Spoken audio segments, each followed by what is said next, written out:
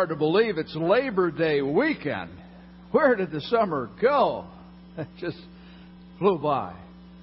Well, we're looking forward to the fall, though. We're going to have a great September here at Springbrook. Next week, the 10th and 11th, we're going to be commemorating 9/11, as well as suiting up as a team as we head into the fall, finding our positions and our roles as we carry out our mission for God. Then on the weekend of the 17th and 18th, we're going to celebrate our 15th anniversary here at Springbrook. God has blessed us. Huh? Isn't that great? Yeah. Now we're going to top off our anniversary celebration with our annual baptism at the lake. At Lake in the Hills, and you're going to want to be there at 4 o'clock, because that's when we celebrate how God has worked in so many people's lives over the last couple of years, people who've come to the Lord, and now they're testifying to what Jesus Christ has done in their life through water baptism. So put that on your calendar. And then the next weekend, the 24th and 25th, we're beginning our new fall outreach series twice a year in the fall, and then again in the spring. We have a special emphasis of really trying to encourage our community to join us in our worship celebrations. And we ask you to think and pray about who you might invite out. Maybe it's a neighbor. Maybe it's a friend or coworker, somebody who you think might come. And really, when you invite people out to church, many times they say yes, more than you would think. The majority say yes, at least one time. So please be praying about that. And we're also going to be sending out 50,000 postcards to our community. And this is what the front of the postcard looks like. This piece of mail could change your life forever. Ever got a postcard like that? That's quite a promise, isn't it? Could change your life forever. Then you turn it over.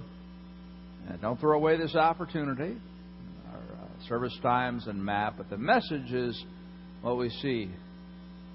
This is an invitation to engage with Jesus Christ, the one person who really can change your life forever. This fall at Springbrook, we will be teaching biblical principles about how a relationship with Jesus Christ can revolutionize your life. At our weekend services, we have contemporary worship and programs for your kids. I need to get glasses here. Where's Dr. Bill when you need him? That make learning about God fun and meaningful. Check out our website for more information. I have, again, the information there. Now, this is really kind of an unusual postcard when you think about it. When's the last time you got a piece of mail that said Jesus Christ is the answer to your life? When some people receive this postcard, they're going to tear it up immediately. Because Jesus Christ is the most offensive name in history. Because Jesus Christ is God. And bottom line, you have to decide what you're going to do with Jesus. And some people have already decided. They're going to tear it up. They're going to swear. They're going to use our church's name in vain. You know? I think somebody might even burn it. Because their hatred toward Christ is so great. It's a pretty offensive card, really, when you think about it. But I really believe that there are many people out there who the Holy Spirit has been cultivating the soil of their lives. And this is part of God's plan, that this card is going to come in the mail. And the Holy Spirit is going to use that to prompt them to come and experience our body here and hear the gospel. And that's what we need to be praying for. We need to be committing ourselves to prayer. On September 24th, we're having a day of prayer that our prayer team is sponsoring from 7 to 4. Pick out an hour to come and pray. Pray for God's power to be unleashed within our ministry as we seek to introduce people to Jesus and help them to grow and flourish in that relationship. Well, the reason I bring this up is because we're going to be talking about living forever today. We're going to explore that as we finish our 17-week series. That's a long series. 17 weeks studying the book of Matthew. Just selected passages. It take a lot longer to study the whole book. But we've been in this book for 4 months, and I've had a good time. I get paid to study the Word of God. I think it doesn't get better than that, right? Yeah, no doubt about that. I just enjoy it so much, and I've learned so much, and God has spoke to me, and I know He spoke to you. And I want to give you a self-feeding challenge as we end this series. I want to encourage you to read the book of Matthew. Read the book of Matthew again as you head into September, and remember the things that we talked about and what God spoke to you about in your life. Or go on our website and go to where our messages, where you can download them, or go to iTunes and maybe find a message you missed, or find a message that really spoke to you as we conclude this series. And continue to feed yourself, teach yourself how to, again, dig into God's Word. Just don't depend upon me and other teachers. Learn how to do it yourself. All right. Well, let's dive in here to Matthew chapter 19, verse 16, as we conclude our series, Learning to Live Like Jesus. This is the story of the rich young ruler.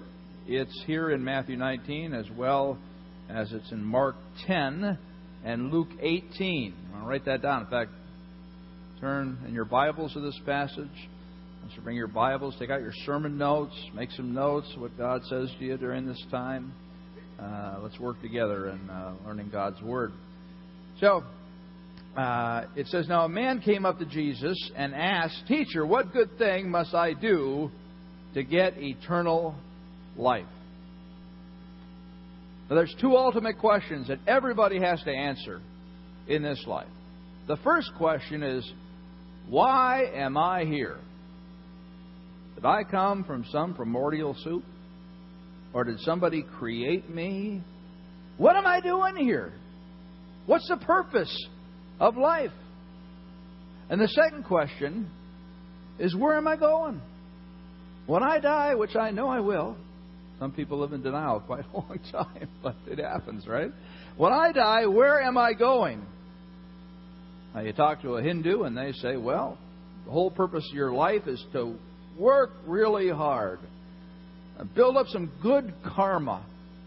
And if you build up enough good karma, you'll have the opportunity to live again. And something else. Or if you don't, you go down the chain. And eventually, after who knows how many lifetimes, you'll reach nirvana. Talk to a Muslim. They'll say, well, you need to work really hard for Allah. You need to do a lot of good works. Extreme end of course, Islam would say you need to be a martyr and kill other people. Because if you do that, then you're going to go immediately to paradise if you're a martyr. Immediately to paradise. Now, if you're not that good, there's different levels of heaven that you go to. And we could go on and on. I mean, all the world religions teach something of that nature. But it's all about working really hard in this life. That's what's so unique about Christianity. It's not what you do in this life. It's how you respond to what's been done for you. What Jesus Christ did on the cross as we celebrated during communion. It's how you respond to this free gift. That's the critical thing. And when you respond to that, then you have this unbelievable relationship with Jesus where you're just going to naturally do good things for Him. But that has nothing to do with coming into relationship with Him. The gospel is encapsulated in John 3:16. For God so loved the world that He gave His one and only Son, that whoever believes in Him shall not perish, but have eternal life. God says in this book that when you breathe your last breath, you're going one of 2 places. If you have not responded to Jesus Christ in a positive way, you're going to hell. You're going to a place of pain and suffering, and the goodness of God will be removed from your life. But if you do respond to what Jesus Christ has done for you, if you do respond to God's love and embrace His grace, you are going to heaven to be with God forever. In fact, everyone is going to experience eternal life in one of these two places. But the eternal life that's spoken about here is a quality of life. Everybody's going to have a quantity of eternal life, but this is a quality of life that you are going to be with Jesus. When I became a Christ follower, when I was a child, I started my eternal life. This kind of eternal life, the good eternal life. The life with Jesus that I'm going to live throughout this life, and then when I pass it, I'll live on forever. Now, what a wondrous thing, huh? You say, well, I've heard this stuff before. What do you mean you've heard this stuff before? You got to keep thinking about it. You got to keep meditating upon it. You got to, I'm going to live eternally. We got to rejoice over this. 1 John 5:11. This is a testimony. God has given us eternal life, and this life is in His Son. What an incredible gift! Something you should wake up every day and thank God for. Yeah, you got lots of problems, lots of challenges, but thank you, Lord, that I have a relationship with you that's going to last for eternity.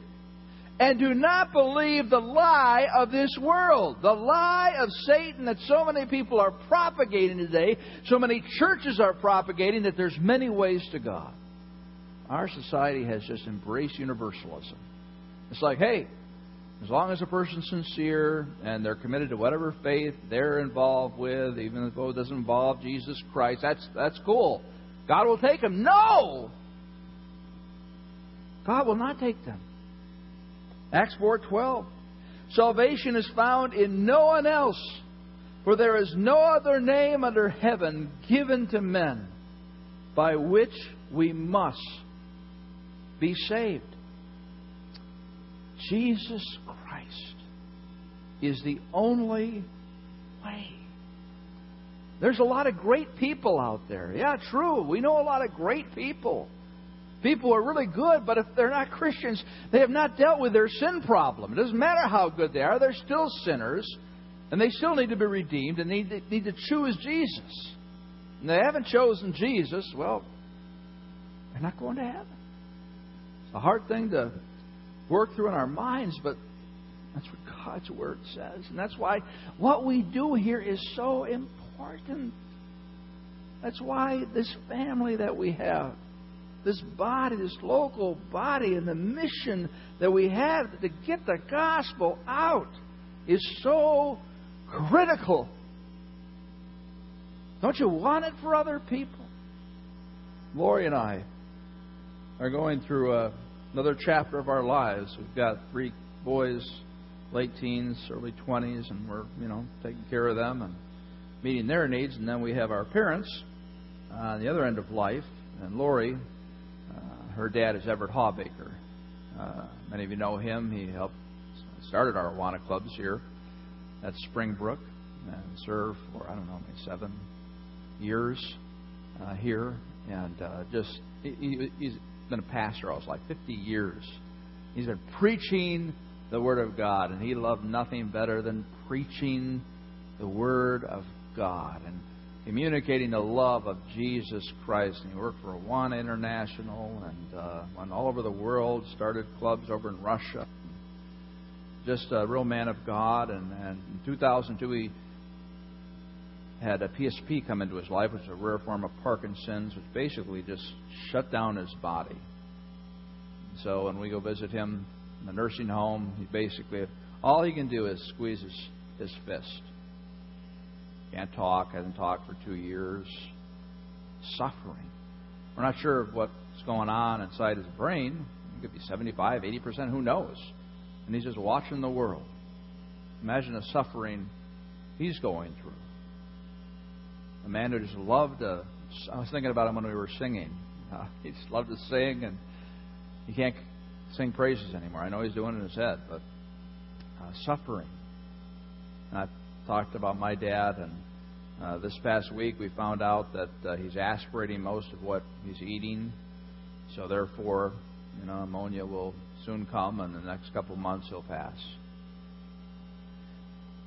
So, Lori and I, as we think and pray about those things and work through those things, it just brings incredible comfort to know that the moment when they pass, the moment when we will experience a new type of grief in our life, they will be at the greatest point of joy.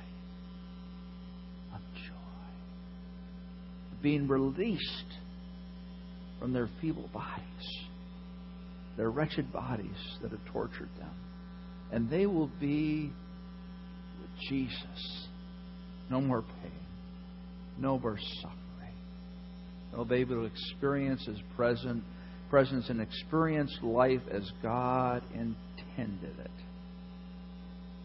And that is so comforting to me and to Lori. So here it is, guys. I mean, you have friends, you have neighbors, acquaintances, Don't you want that for them?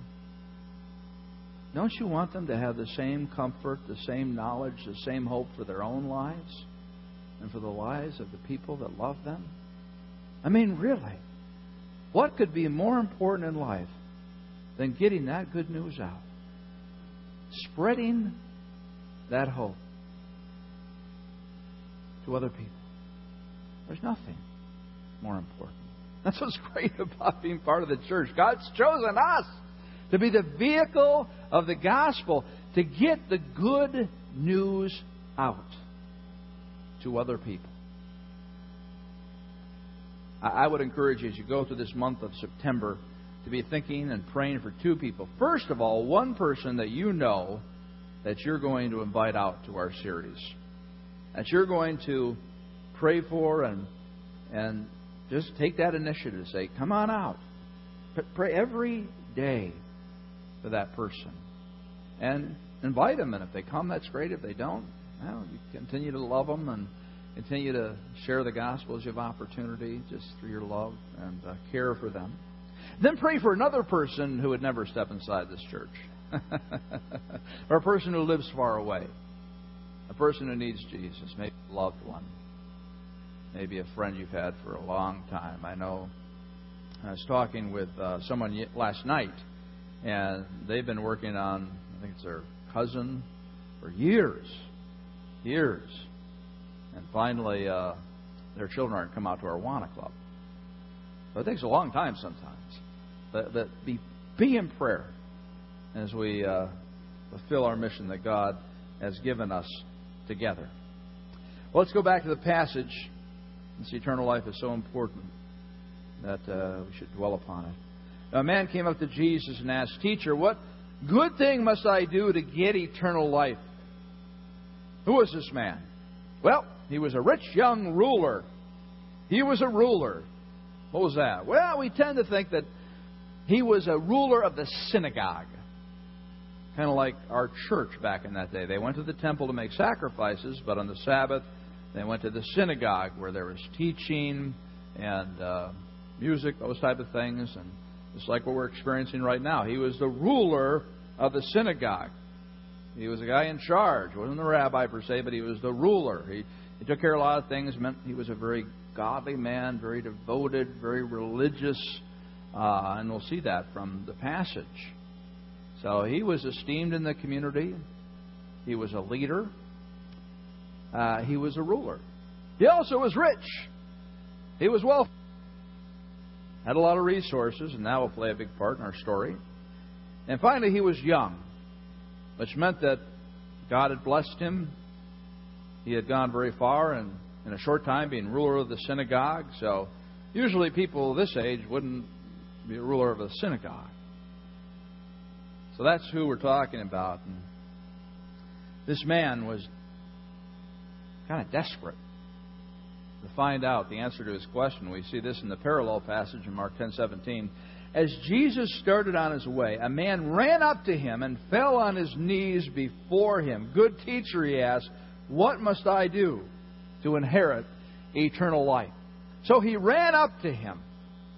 Running wasn't very common for men in that day. And Jesus was walking down a road, and there's always crowds around Jesus if he's near a city. And so here comes the ruler of the synagogue. Everybody knew who he was. And so they kind of parted the way as he kind of ran up to Jesus, and he fell on his knees, and he wanted to know how to inherit eternal life. Now, here's a guy who studied the law. He knew the law backwards and forwards. The law found in Scripture, as well as the rabbinical law, the Pharisaical law, the laws that they made up to make themselves appear even more godly. He knew all those laws, but still there was something missing in his life. It didn't quite come together. I mean, he had everything. He had wealth, he had status, he was young, but still life was incomplete for him. And he had heard about Jesus. Now, did he think that Jesus was the Messiah? I do not think so, because how does he address him? He addresses him as a good teacher. Well, that's not the Messiah, right?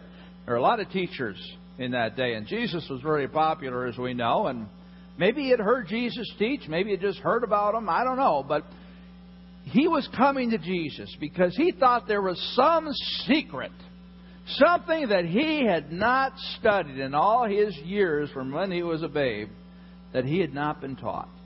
And he wanted to know that secret. And he thought Jesus just might have the answer. Now, how do you think Jesus would respond to this? Let's say I was Jesus. How would I respond to this man? Well, first of all, he's very interested. And he comes out and asks a question. Now, how do I go to heaven? How can I inherit eternal life? I have the gift of evangelism. And over the many years that I've used that, very few times has somebody just come straight up to me and said, I want to become a Christian, tell me now. It's happened, but not very often. So, wow, this is a hot prospect. This is like, wow, this is going to be easy. This is low-hanging, ripe fruit. Then, you also have this man who is a good person. You ever looked at a person and they're just so good? You say, it'd be wonderful if they became a Christian. It wouldn't be a hard transition. Well, that's kind of how you're thinking about this person. Yeah. And on top of that, he's influential. If he became a Christ follower, wow. I mean, people's lives would be changed because he spread the seed all over the place. And he was rich. He had resources. That always helps out on the mission, right? If I was Jesus Christ, I would say, let's see, I got 12 disciples. Why not a baker's dozen? Huh? Add this guy to the team. I must have missed him when I was recruiting or something like that. Yeah. So, Jesus Christ should just say, hey, all you have to do is repent and believe in me. And put your faith in me and follow me. It's simple, right? So let's see what he says. Verse 17. Why do you ask me about what is good? Jesus replied, there's only one who is good. If you want to enter life, obey the commandments. What? Jesus is wasting an opportunity here. I look at that response. What is he talking about? I mean, the guy is asking about eternal life. Can't he just keep it simple? Why does he have to make it complicated? Why does he have to say these things that I don't quite understand? Why do you ask me about what is good, Jesus says? There's only one who is good. Now, what's Jesus Christ saying? Well, obviously, this man didn't believe that Jesus Christ is Messiah. But the one who is good is God. So he was implying, hey, I am good. I am God. There's only one, and that's God, and I am God. He says, you're missing the point here. You're talking to the Messiah. And he goes on. Jesus replied, there's only one who is good. If you want to enter life, obey the commandments. That's what you do. Obey the commandments. That's what the Old Testament law says. If you want to inherit eternal life. Obey them. And I can just sense the frustration with this guy. What do you mean, obey the commandments? I've been doing that all my life. I want something new here.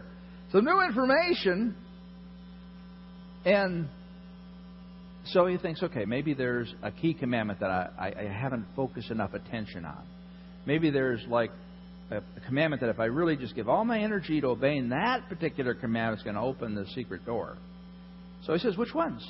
Oh, what are you talking about? I mean, there's a lot of commandments. Okay, let's narrow this a little bit. Tell me what exactly, ones you're talking about. Oh, so Jesus replied, do not murder, do not commit adultery, do not steal, do not give false testimony, honor your father and mother, and love your neighbor as yourself. Now, what's he talking about here? Well, this is the last half of the Ten Commandments. The first 5 commandments are about your relationship with God. He doesn't bother with those at this point. But the last 5 deal with your relationship with other people, how you treat other people. Do not murder, adultery, stealing, lying, honor your father and mother. Then he adds one that wasn't part of the Ten Commandments, but part of the Shema, which was what the Jewish people would say on a regular basis every day, that summarized the whole law. Love your neighbor as yourself. Love your neighbor as yourself. Now, he threw that in because he knew that that's where this guy was struggling the most. So how does the guy respond? He says, well, all these I have kept, the young men said. What do I still lack? He's saying, that's the easy stuff. Okay, I've already done that. And he really believes that about himself. And probably in that day, he was doing pretty well in obeying those commands. But the challenge here is that he had externalized his religion. He had externalized his religion, and that's what most people do in this life. They externalize their religion, whatever religion it might be. They say, okay, well, I'll obey these commands. I'll behave in a certain way. But on the inside, I'll do my own thing. I'll think the way I want to think. And as long as nobody knows about that, that's fine. See, he had issues in his heart that we're going to see here in a moment. Jesus Christ, when he talked about the Ten Commandments, he said, you've heard it said, do not murder. But I say, don't even be angry toward your brother. Now, what is he saying? He's saying, yeah, it's easy in the sense not to murder somebody. But what you guys are doing, you're not murdering, you're so proud of that, but you're murdering people inside your head. You're hating them. You're thinking of different ways to hurt them. And when you think about it in that way, it's just like hurting a person physically. It's sin and it's wrong. He said, it's been said, do not commit adultery. And people say, well, I don't commit adultery. But what about your mind? What are you doing? What are we doing? Fantasies of lust, pornography, internet porn, those kind of things. Well, as long as it's not hurting anybody. No, it's sin. The problem this guy had is he didn't think he was a sinner. He thought that he was a performer, that he had fulfilled the law and he was still empty. When the real problem was he didn't realize that he was a sinner in his heart. He was blind to his sin. This whole Pharisaical system that had been set up, everybody had bought into, that you just obey the commands and you are going to be okay. Well, it doesn't make any sense at all, because if you look at the Old Testament, the purpose of the law is to show that you're a sinner. That's the whole purpose of the law. Every command that you read is you're dragging through Leviticus and Deuteronomy. Some of you never make it. You just die there in the desert when you're going through your read through the Bible plans. Every command is to say, can't do it, can't do it, can't do it. And what's the point? Well, the point is a sacrificial system. The lamb that was slain. Yes, you cannot do it, but God will forgive you for not doing it. God will extend grace to you. And the lambs that were sacrificed for centuries were foreshadowing what we just celebrated, the death of Jesus Christ on the cross. And he just didn't get it. The whole Pharisaical system that people lived out, they didn't get it. They didn't understand it was all about grace. It was all about forgiveness. And that's what Jesus Christ is driving at here. And I just want us to also think about this. Many times we externalize our religion, even though we do have a relationship with Jesus Christ. I'm doing fine, but again, we're hating people in our mind. We're lusting in our mind. We're jealous in our mind. And as long as I don't tell anybody about it, what's the big deal?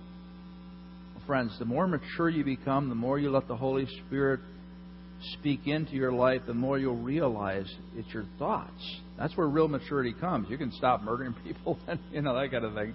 But really, it's your thoughts. That's where it all begins, in the heart, right? In the mind. That's where the Holy Spirit needs to do some cleaning. And so ask the Lord to speak. How's your thought life? What's the one area that's the weakest, where you just continue to sin? And ask the Lord to convict you and repent from it. Well, I love this next verse. So here's this guy. He has no clue that he's a sinner. He's so caught up in his pride, so caught up in his wealth. And in verse 21 it says, Jesus looked at him and loved him. That's a beautiful verse. And here's this guy. He's clueless. He's lost. He's talking to God himself, And so many times people in our society, as you know, because of their backgrounds and just the orientation, they think that God just hates them and wants to judge them. And Jesus Christ is looking at a lost sinner here, and He just loves. It's like there's a moment there in time where everything is suspended, and the crowd's around. They're listening to this conversation. He's talking to this rich young ruler, and you kind of get into the mind of Jesus Christ. What's Christ thinking? I love this guy. I want him to be my child. I want him to be. And I want to be a Savior. And I don't know, that just melts me. Because that's how He looks at you and I in the midst of our sin, in the midst of our failures, in the midst of our rebellion. If you're in rebellion right now, Jesus is still looking at you in love. He still loves you. And He wants you to come back. He wants you to turn around. He wants you to just repent and say, I don't know what's going on. I'm lost. I need you, Lord. He wants you to come back. Again, that's the kind of eyes that we need to have as we look at people around us. Even the people that irritate us at work or in other areas of our life. We need to ask for eyes of love, the eyes of the love of Jesus. So then He goes on to talk to him. Jesus answered, if you want to be perfect, if you really want to follow the law like you say you have, what do I lack? Okay, I'll tell you what you lack. If you want to be perfect, if you want to try to reach God through good works, this is what you need to do. Go sell your possessions and give to the poor, and you will have a treasure in heaven. Then come follow me. He says, okay, you think you are so religious and you have it all together and you lack nothing. I want you to put your money where your mouth is, If you really care about people, if you really have a heart for people, sell your lifestyle away. Give everything away. And then you can fulfill the law. That's what basically Jesus is saying. Okay, you want to fulfill the law? You want to get to God that way? You do this.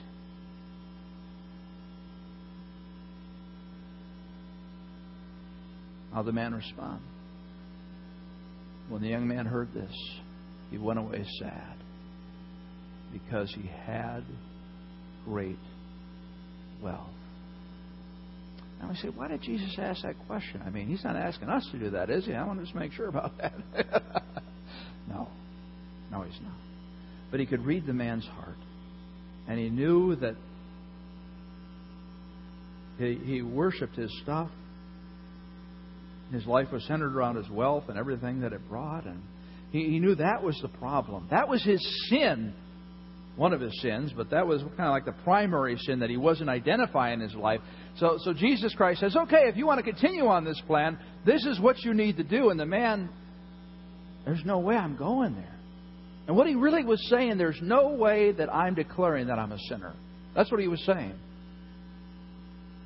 I think that in understanding this passage, Jesus asked a question certainly, and he said, do this, but Jesus Christ, I believe, his real intent was for the man to say, I can't do that, Jesus, because I worship my wealth. Jesus, I can't do that because I am a sinner.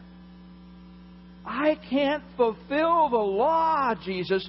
If he would have said that, I believe the conversation would have gone on, and that man would have become a follower of Christ. But this man said, no way, I'm not going there. I'm not declaring that I'm a sinner and that I'm selfish. And so many people do that. Pride keeps people from Christ.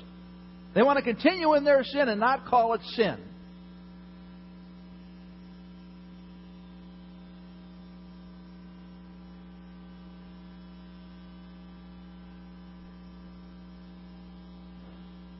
That's what we need to pray for people who are lost. That they would come to the point where they understand that the reason they're so messed up is not because of other people's sin, not because of their circumstances, not because they're victims, but because they are sinners. And they need a Savior. We go on to Matthew 19:23. And Jesus said to the disciples, I tell you the truth, it is hard for a rich man to enter the kingdom of God. Well, that's interesting. How hard is it? Verse 24, again, I tell you, it's easier for a camel to go through the eye of a needle than for a rich man to enter the kingdom of God. Now, how difficult is it for a camel to go through a needle? Do you have to really think about that? And some people have wanted not to, say that God, saying it's impossible for rich people to go to heaven. So, okay, they come up, with, research and those kind of things. I would say, well, there was a needle gate in Jerusalem. And it was very small. And so what a camel had to do is get down on all fours, take off the storage baggage, that kind of thing, and take off the saddle, and just kind of had to push that camel through. Come on! There was no needle gate. The point is that it was impossible. It was a colloquialism that was borrowed from Persia. And they said, for an elephant to go through the eye of a needle, if something's impossible. They didn't have any elephants around Israel, so they chose a camel. So Jesus just used a colloquialism that was used in that day. He said it's impossible for rich people to go to heaven. Now, before you start thinking, hey, okay. Some of the rich people you don't like, listen to this, verse 23. Jesus looked around and said to his disciples, how hard it is for the rich to enter the kingdom of God. The disciples were amazed at his words, but Jesus said again, children, how hard it is to enter the kingdom of God. What is he saying? It's impossible for any of us to enter the kingdom of God. Not just rich people, but every one of us. None of us can earn it. That work-based righteousness orientation that all religions have. It just does not work. Verse 25, chapter 19. When the disciples heard this, they were greatly astonished and asked, who then can be saved? Because, you see, back in that day, the disciples had bought into this Pharisaical orientation. They didn't fully understand the gospel. They thought that rich people had the best chance of going to heaven because the more you gave to the church, like in alms, giving to the needy, like we do through our helping hand, people who are in need, we give to that and stress that on the first Sunday of every month. But you give so generously to that. Thank you. But the more you did that got your points with God, and the more sacrifices you brought, and the better sacrifices you bought. So rich people, if they can't impress God with all their sacrifices and all the money they give, who can go to heaven? Hey, this is just unbelievable for them. What are you talking about, Jesus? We don't understand this. So Jesus looked at them and said, with man this is impossible, but with God all things are possible. He said it is impossible for a person to go to heaven because they're sinners. But with God all things are possible. Because of Jesus Christ's sacrifice, all things are possible. It's possible for people to come into relationship with God because of what God has done for you and for me. And that is the gospel message that we need to continue to get out into this community, and which we're intending to do. And one more thing I want to note here. It just doesn't start at salvation. We focus a lot on the salvation experience. Like, oh yeah, I can only do that with God. But every day you're living out that truth. That the Christian life is impossible to live. And so many Christians are frustrated because they're trying to live the Christian life. And, okay, I got that done. Now I got to work on this command and this command. We're just like the Jews and the Pharisees saying, got to do all this stuff. And I don't know why I'm not doing it right. Well, they thought they could do it. And some Christians do believe they can do it. But really, when you're honest with yourself, no, it's not working. Well, it's not working because you can't do it. It's impossible with you, but it's possible with God. Right? Amen? That's right. And that's why every day you need to wake up and say, God, I can't do today for you, but I'm going to abide in Jesus Christ. I'm going to let His Holy Spirit flow through me. And you are going to enable me to live in an impossible way today, because it's through you that I live. And some of you are struggling today. Some of you you're just sitting there and the burdens are piled up. You have so many challenges in your life, you do not know where to start. Your brain is fried. You have spent all week trying to figure life out, and you're sitting there and thinking, this is not helping me. I know about eternal life and salvation and stuff. I want something to help me. Okay, well, I'll tell you what will help you. Let's put that verse back up again. You take this verse and you meditate on it, you memorize it. And every time you think about your marriage and how it is a mess, and it's like, what am I going to do? How am I going to approach this? And every time you think about that one child who just is a special challenge for whatever reason, and they're just draining the energy out of you, or your finances, you're trying to figure out how to get a job. It's impossible. Yeah, it's impossible, but it's possible with God to do any of these things. Now, again, it doesn't mean that God's going to come down with His magic wand and you're going to wake up tomorrow and everything's going to be great, But it does mean that God is going to sustain you. God is going to give you resources, even if you don't have a job for another year. He is going to help you along to be able to cope and to be able to thrive and to grow deeper in relationship with Him. I know it's not easy. I know there's no easy recipes. It's just thrusting yourself upon Christ and say, I don't know what to do. And then slowly He puts, sometimes quickly, but typically more likely slowly, He puts the pieces together. And He helps you through life, no matter what you're going through. Even if you're dying, He helps you through that. God never promised a wonderful life. He didn't. Some people have very painful lives. But He did promise to be there with you. And He promised it, though. He promised you a wonderful eternity. Let's pray. Lord, I pray for my friends here. Those who are struggling and hurting and lost in the sense of their circumstances. And life is hard, Lord. Life is challenging. But thank You that we have You. Thank You that You can do the impossible if we'll just entrust ourselves to You. We'll only depend upon You. Lord, help us to every day grow with a deeper knowledge of our sin, in order that we might depend more upon You. In Christ's name.